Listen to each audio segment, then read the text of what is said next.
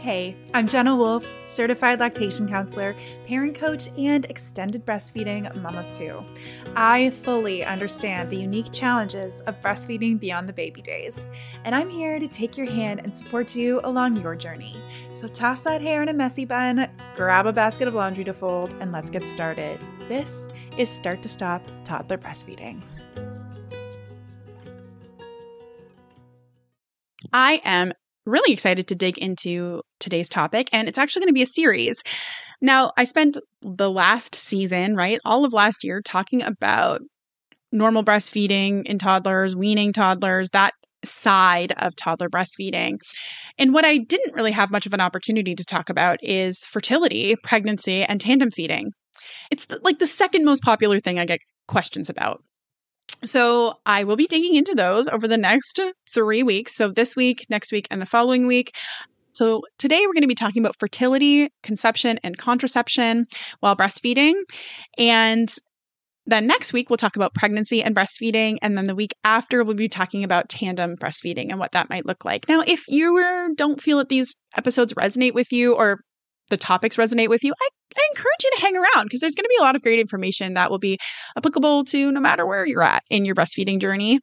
And also come back in a few weeks if that's what you'd like to do. That's all right too. At the very top of the series, I want to put out a disclaimer that this is not medical advice by any means. I am not a licensed medical doctor. I am a certified lactation counselor, and I have education and information that I can provide for you, but it is just that. It's just information and education. And for treatment and diagnosis and all of that stuff, please go see a licensed doctor in your area, medical doctor, to get that level of support, right? So the very first question that I want to start off with is, two questions. One is it possible to get pregnant while breastfeeding? And I think most of us know, yes, it is possible to get pregnant while breastfeeding. It's often a kind of a scary thought when you have a very young newborn breastfeeding. It's like, oh, I don't know if I want to get pregnant right now. And then as you get further along in the journey, 1 year, 2 years, it can start to feel like, I don't know, can I get pregnant while I'm breastfeeding? Maybe I have to wean in order to get pregnant. But I want to reassure you that in most cases, it is possible to get pregnant with breastfeeding. And then the second question that I want to answer right off the top is it safe to get pregnant while breastfeeding? And in most cases, yes, it is very safe. We're going to get into that topic more in the next episode. Of course, there are always caveats and that kind of thing, and we'll talk about that more next week when we're focusing on pregnancy itself. But on this week, we're going to be talking about fertility and calling in a pregnancy or avoiding a pregnancy. So to start out with, I wanted to talk about the timing of children. And I want to bring this up because it could seem kind of obvious in a lot of ways. And there have been, thankfully, a lot of conversations that I've witnessed on social media and even amongst friends about it being okay to have lots of children or to not have any kids at all or to have just one child. And I want to reassure you that that is all beautiful and wonderful. Growing up, I did grow up in an environment where having a lot of kids was praised. And sure, there's cultural aspects to that, but my mom wanted to have more children than she had. She had 3 kids and she would have loved to have more. And I grew up hearing her often grieving or reflecting and feeling a sadness about the fact that she didn't have more kids. So it felt like that was what I had to do, was have lots of kids. Like that's what the normal thing was to do. And I had to process that, right? And work through that. As well, the older you get, statistically, it takes longer to get pregnant. We could say that there's a lower chance of getting pregnant, but you can also think of that as it takes longer to get pregnant on average. Not in all cases by any means. And then there's also the piece of infertility. And sometimes people have struggled with infertility with their first baby, and then they don't have infertility with their second. And sometimes people have no problem getting pregnant the first time around, and they do have infertility the second time around, and any combination thereof, right? All of these things can kick off the toddler breastfeeding stress spiral. We can have a lot of discomfort inside around these things, and it can feel really unsafe to be thinking about these things and stressful, right? And that can impact your parenting. It can show up or impact how you're showing up in your parenting. And it can also impact the frequency and duration of your child's breastfeeding. I've talked about this before, right? Turning up that dial or down that dial. I just want to bring that here to hold space for that and to shine awareness on that a little bit so that you can think about that and explore those things. Because I think that's important to remember and recognize. Another piece that is important when we're talking about having a second child is intimacy, right? Sex. So when you're breastfeeding, every time your child is latching and suckling, there is prolactin being produced. Now, it does vary over the lifetime of your breastfeeding journey and how those levels are rising and falling and what that all means. But for simplicity's sake, we're just going to say that when you're breastfeeding, every time your child latches, you're producing prolactin. And prolactin decreases estrogen. Lower levels of estrogen can lead to low libido and vaginal dryness. And that can make sex a little bit more challenging. It can also make sex more challenging when you're bed sharing. And again, when we're internalizing that and we're not like, it's becoming this trigger for us because we don't feel like we're doing things right or we feel like there's something wrong with us, that can all increase stress and make these things really challenging. But if you didn't know already that your estrogen levels are lower when you're breastfeeding, and it's okay if you need to use lube, and it's okay if you need to really communicate with your partner about what you want and what feels good for you and what doesn't feel good for you, so that you can enjoy this time and it's not stressful for you. If you're bed sharing, sex doesn't have to happen in a bed, right? So there's lots of options and opportunities for you. Sometimes a guest room is great. If you've created a bedroom for your child, maybe they can start out that night in that space and then come into your bed, or you could put them down in your bed and move to another space and then come back to bed with them later if you want to have it in the evening after they go to sleep. Nap time's an option as well. You can get a babysitter. All of those options are available to you. And again, I bring them up because it can feel stressful and lonely. And I know I heard so many stories and things. I mean, people were like, who knew I was bed sharing, were surprised when we got pregnant with our second, because like, how could we possibly have had sex if we were bed sharing? And when you're getting those messages and you're not hearing any alternative message, it can feel really stressful and it can feel like you're doing something wrong. So I feel like it's important to address that and talk about that. That is kind of the timing and intimacy aspect of fertility and conception. Then I want to get into the hormonal aspect of fertility. So let me bring you back to sex ed in grade school or high school, where you're learning about menstruation and the hormonal cycle that menstruating people go through. So when we're talking about the menstrual cycle, there's really two phases that we can talk about. The follicular phase at the beginning and then the luteal phase kind of at the end. And they're each an ideal situation in a regular cycle, about 2 weeks long each, and ovulation is happening in the middle. So that first phase, the follicular phase, kicks off with estrogen and the follicle stimulating hormone, FSH. So what's happening is when the FSH starts to rise, it encourages about a dozen or more eggs to come into the little follicles and start the maturation process, right? So each egg is in its own little follicle in the ovary, and the follicle is producing estrogen. One of the eggs will be released when estrogen levels hit a certain threshold. So as that egg is maturing in the follicle is releasing estrogen, and it tells the body to release the egg when the estrogen hits a certain threshold. Then the fastest egg to mature gets released, and that triggers the follicle stimulating hormone to drop and the luteinizing hormone, LH, to rise.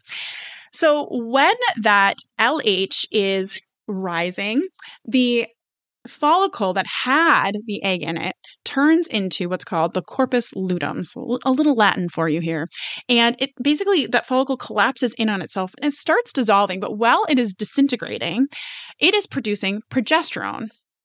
And the progesterone production lasts about 2 weeks. It's not really affected by outside variables too much because it's really happening from that corpus luteum, right? And that means that stage is typically pretty consistent amongst different bodies, different people at different stages. It typically does last around 2 weeks or so, 12 to 16 days-ish, which means that a regular cycle is about 21 to 35 days. And the variable stage that often changes in length is the follicular stage, that beginning stage. That is what happens in a typical cycle. We have the FSH rising, the egg maturing, estrogen hitting a certain level, the egg releases, then the follicle collapses in on itself and produces progesterone until a point where that progesterone stops being produced and you're either pregnant, that egg has fertilized and implanted, or the egg is released and the lining of the uterus sheds, and then we have the whole cycle start over again. Okay, obviously we can get into many different facets of that and speak to many different pieces of it and how it relates to different things, and I'm going to, but I kind of want to just give that overview to start with. When you are breastfeeding, like I said, prolactin is being produced every single time your child is suckling, right? And that is inhibiting or like decreasing estrogen levels for the time that prolactin levels are high. So when prolactin levels are high, estrogen levels are low, which means that the FSH isn't rising, the egg isn't being matured, and so you're not going to ovulate as long as those prolactin levels are high, typically speaking. When those prolactin levels start to decrease, which can happen for a lot of different reasons, you might ovulate. And you wouldn't necessarily have a bleed prior to that ovulation, which means you could potentially be fertile at any point postpartum. Now, if you are ecologically breastfeeding, and by ecologically breastfeeding, I do not mean exclusively breastfeeding. I have spoken about this on previous episodes, but typically you can think of ecological breastfeeding like you are your baby's entire ecology. So there's no pacifiers, there's no bottles, there's no restriction on when and how long they breastfeed. That will put your body into a state where prolactin levels are so high that you will not be fertile in most people. In fact, it is as reliable as nearly every form of birth control and more reliable than many forms of birth control. So that is applicable during those first 6 months. So if your baby is younger than 6 months, you can in fact use breastfeeding as birth control if you are ecologically breastfeeding. That is a case where breastfeeding, you wouldn't need necessarily any other forms of contraception. Now, if you are out of that phase or you never were ecologically breastfeeding, then you might want to consider other forms of contraception. Barrier methods typically are completely compatible with breastfeeding, but there's also hormonal methods which may or may not be compatible with breastfeeding. And when we're looking at any medication, there's two things that we are considering when we're considering whether or not it's compatible with breastfeeding. And the first thing is how it's impacting milk supply. So again, the big thing that we're looking at here is prolactin levels when we're talking about hormones and whatnot. And anything that would be increasing your estrogen levels would be decreasing your prolactin levels and therefore potentially decreasing your milk supply. So for that reason, it's typically recommended to not use birth control that has estrogen in it. Unfortunately, every person's body is unique, and even non-estrogen birth control has the potential to impact your milk supply. So that's something that you want to walk out, with your care provider and potentially lactation support and that kind of thing, depending on where you're at in your journey and what your unique needs are. The other thing that we're considering when we're looking at medication is the safety for the infant. We're looking at something called the relative infant dose, so RID. And that means if this medication was prescribed to your child, what would be the safe amount for their body? And when we're looking at breastfeeding, we want to see a level in the breast milk that's less than 10% of that number. So whatever the relative infant dose would be, we want to see it at like less than 10% ideally. And again, not even in all of those cases doesn't mean that it's safe for the child because, that's a different kind of story and conversation. But for most things, if they fall under that 10% RID, then they're generally considered safe for breastfeeding. And some things don't pass through the breast milk at all. So in that case, the safety for the infant wouldn't be the concern. When we are looking at that information, not all medications have been examined or researched or studied. Sometimes we have some anecdotal or some small studies. And sometimes we have pretty robust information. So it really just depends. Every government and health organization in different places are going to use different guidelines and recommendations. So, information in one place might vary from information at another place. That being said, there's 2 websites which are accessible online for most people in the world that are both US based that have a lot of really great information on them. One of them would be Infant Risk. And on Infant Risk, they summarize a lot of the research studies and really put it more into plain language that parents can easily grab and understand. That can be great to have conversations with your healthcare provider about. Then there's also LactMed, which is a database that you can search different drugs and medications on. And that is a little bit more, science-y in the language, jargony potentially, but they will just give you, again, a summary of different studies and different sources of information. So a great thing to look at when you are considering any medication and you're breastfeeding. Not all doctors are aware, and they might not be up to date on the most recent findings around different medications. So it's great to ask your doctor. If they say something's not compatible with breastfeeding, ask them why it's not compatible with breastfeeding. Does this impact my milk supply? Is it not safe for my child? What's the reasoning there? And ask them if they have any sources to back up that information or where they learned that information from. Because as you would imagine, a lot of them are going to err on the side of caution. And it's easier or it's safer to us to say, no, that's not the right option, than to say yes, and it causes problems. And then there's one last piece that's important to consider when we're talking about medication, and that is the fact that you're breastfeeding a toddler. So that it's not a newborn, which means that the fact that it could impact your milk supply isn't really as big of a concern. It's not your child's primary source of nutrition, and it just means different things for you. So it might be okay to take the risk of it decreasing your supply. It doesn't necessarily mean that your child's even going to wean if you're drying up, which is actually a conversation we're going to have in the next episode. But, that's something to consider and to think about as well. There might be certain things developmentally that are not worth risking when we're talking about a newborn, right? Certain medications that could potentially have an impact it's just too great to consider when we're having a newborn. But potentially for a toddler, when we're looking at that relative infant dose and all of those things, it's not as much of a concern anymore. Even if your doctor is a little bit startled by the fact that you're breastfeeding at 2 or whatever age, make sure you bring up the age of your breastfeeding child and the frequency that they're breastfeeding, because that can play a role in these conversations and the weighing of the benefits and the risks. So that is the medical side of contraception. And I want to just briefly talk about the medical side of conception and fertility drugs and breastfeeding. Now, there is not very much research on fertility drugs and breastfeeding. That being said, there are people who, choose to take certain fertility drugs while they're breastfeeding. They have the possibility of being compatible anecdotally.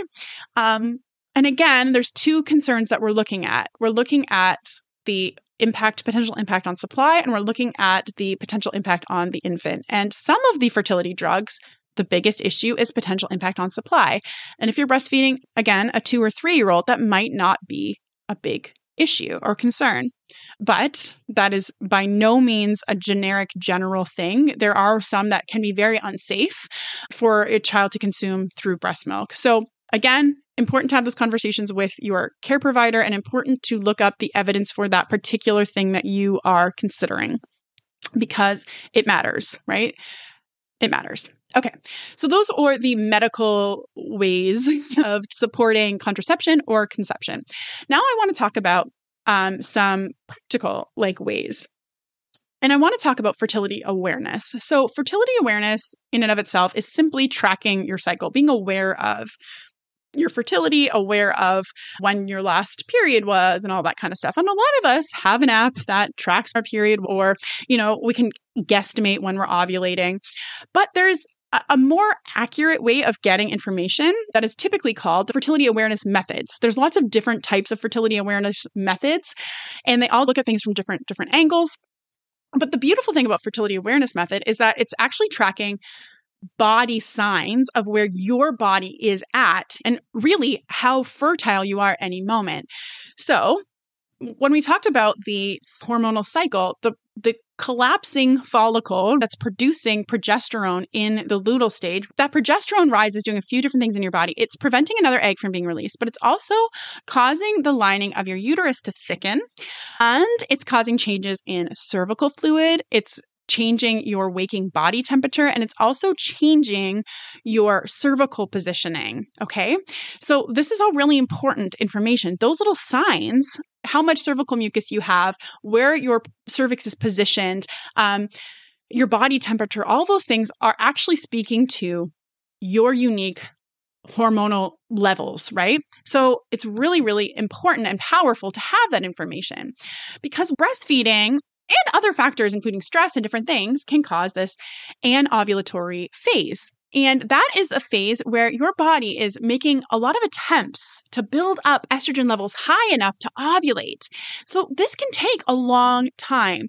In the book, The Second Baby Book by Sarah Ockwell-Smith, she quotes a study, and I couldn't get access to the full study, so I'm trusting her that these numbers are there. But she says that according to this particular study, if you're breastfeeding, on demand, day and night, you have a 22% chance of getting your period at 6 months, and then an 80% chance by 12 months and a 92% chance by 24 months. So there's still people, at 8% of people who are breastfeeding who won't have a period by 24 months. What's happening in that time is that the estrogen levels are rising and falling, right, over time. And eventually they're going to hit that threshold level to trigger ovulation and to start the first period. This is like a messy time where things are not super clear cut. You're not having this super predictable hormonal pattern. And that's when tracking can become very, very powerful, and tracking all of these different symptoms that are happening inside of your body. And you can potentially know that you are about to have your first period because you're seeing signs of ovulation before that first period actually happens. And this can be powerful for avoiding pregnancy, right? You can use barrier methods or whatever you'd like during that time that you are ovulating. And you can choose to have sex during those times in order to increase your chances of conceiving. So again, Sarah Ockwell-Smith quotes another study in that book as well. And she says that full fertility is thought to be restored, and by restored, meaning comparable with non-breastfeeding mothers, once breastfeeding is no longer affecting the follicular phase, ovulation, or the luteal phase. And so she says that there's research that shows that this tends to happen around the 7th postpartum period. So that could mean that if your period's starting at 12 months, it could potentially take, on average, 7 periods in order for you to be at the state that someone who isn't breastfeeding would be as far as fertility is concerned. So that can be helpful to know, right? Things can be a little bit messy. It doesn't mean you're not fertile. It just means that the statistical chances are a little bit lower compared to a non-breastfeeding mother. And it will come back, right? That fertility will come back, and you don't necessarily have to wean in order for it to come back. So when you are tracking these different signs in your body, you'll get that picture of what is happening in your unique body. Lots of different things can be really wacky and crazy in that breastfeeding time, because that estrogen level can be kind of rising and falling, and it can be like almost false starting a bunch of times, right? And then you can have different symptoms and different signs. So it's really helpful to dig into information around fertility awareness method to feel empowered, to work with fertility awareness method coaches and that kind of stuff. And I would like to offer a little caution when there's a big trend right now talking about hormone health on social media and that kind of stuff. And not everyone's qualified to talk about it. And when we're talking about breastfeeding, if you're just getting your hormones tested, and I'm kind of using like air quotes around that number, whatever number comes from that hormonal test, when you're breastfeeding in particular, is pretty arbitrary. It doesn't really paint a full picture, right?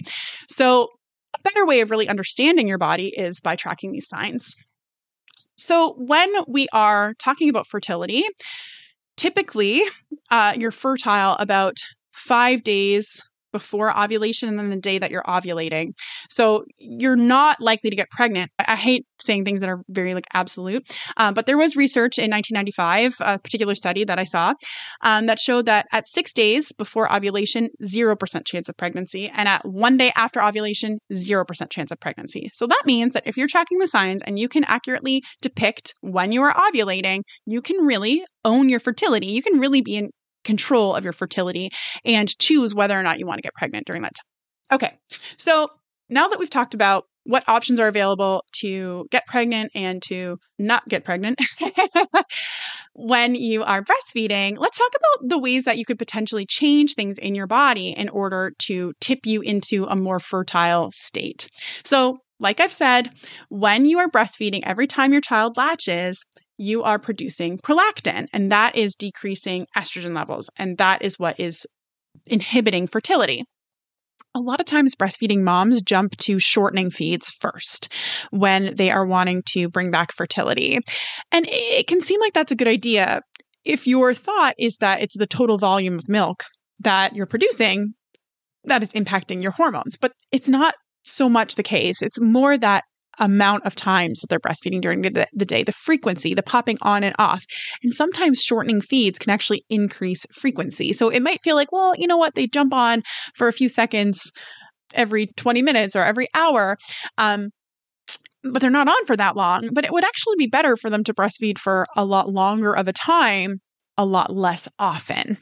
And sometimes when you're shortening the feeds, it can have almost like a rebound effect of your child to asking to breastfeed more frequently. So my suggestion is to start with spacing out the feeds a little bit and not stop the feed, like not shorten the feed first, but first start with spacing them out a little bit, because that can be an easier transition and is more likely to have an impact on your menstrual cycle.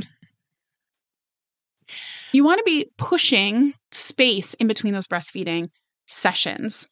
There is a general rule of thumb or thought that if you can be going about 4 hours during the day and 6 hours overnight, that is likely to land you in that fertile kind of zone. And also, that may or may not be true for your unique body. So when you are wanting to move towards fertility, it can be wise to just start by spacing out those sessions a little bit. You can choose whether it's during the day or during the night, whatever you'd like to start with. But creating a little bit of space for those prolactin levels to start to decrease can allow for those estrogen levels to increase. A great way to do this, right, is just by starting to create some rhythm in your breastfeeding, by learning about saying no, all that wonderful stuff that I taught all last year on the podcast and that I teach inside of my program, Own Your Breastfeeding Story. And if you want a practical place to start with that, you can grab my guide to saying no to the feed while still saying yes to the need. That is perfect for you if you are wanting to increase your fertility and while you're breastfeeding. You can grab that at ownyourparentingstory.com/guide. And I give you lots of information there and support you to kind of like space things out. So I wouldn't necessarily jump fully right into night weaning. You can. Sometimes that can be the thing that can bring back your period or cause your period to be more regular.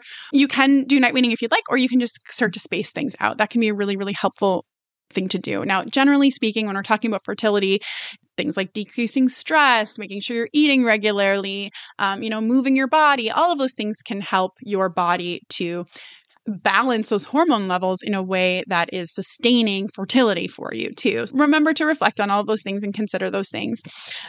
When it comes to breastfeeding, the biggest thing is the frequency in which you are breastfeeding your child. I just wanted to put a note out too that a lot of times when you're breastfeeding, with that kind of like start and stop of the estrogen levels over time, right? For a year, 18 months, whatever, 2 years that you're not having a period, sometimes you can have times where the estrogen levels have been rising very, very slowly, and then they have a sudden drop for whatever reason. And you can have what's called a withdrawal bleed. And it can feel kind of like a period, but it seems kind of wonky maybe. Like there's just different things that aren't quite normal. And, but that can be normal. Another thing that can happen when you're in this anovulatory phase is that the lining of the uterus gets so thick that without the progesterone being secreted from the collapsing follicle, it can't sustain it. And so it can just kind of get too heavy and fall out. And that can cause spotting and bleeding too. That can appear a lot like a period from the outside, but not be a period. And so that can contribute to what feels like a lot of irregular periods or the start and stopping around your cycle. And that can all be really normal. Again, talk with your doctor if anything feels wonky or strange. But those are all things that can be expected around breastfeeding and fertility. Okay, I have talked a ton. I'm losing my voice here, guys. I cannot wait to hang out with you next week and talk about breastfeeding during pregnancy. If you guys have any questions that you would love for me to answer on that podcast, just send them over to me via email. I would love to have them, or you can DM me on Instagram. So email is jenna@ownyourparentingstory.com. And on Instagram, I'm own.your.parenting.story. I'd love to hear what you thought of this episode. And if you have any questions for me to cover in the pregnancy episode, the tandem feeding episode, or any other topics that you'd like for me to talk about on the podcast. All right, I'll catch you then. If you loved this episode, make sure you hit that subscribe button so that you don't miss any episodes in the future. Also, check out my breastfeeding toddler communication guide and cheat sheet to learn how to say no to the feed while still saying yes to the need at www.ownyourparentingstory.com/guide. And that concludes another episode of Start to Stop Toddler Breastfeeding. The theme song is Little Balloon by Jenny and Tyler, and it has been a pleasure to share this time with you. I'll catch you in the next episode.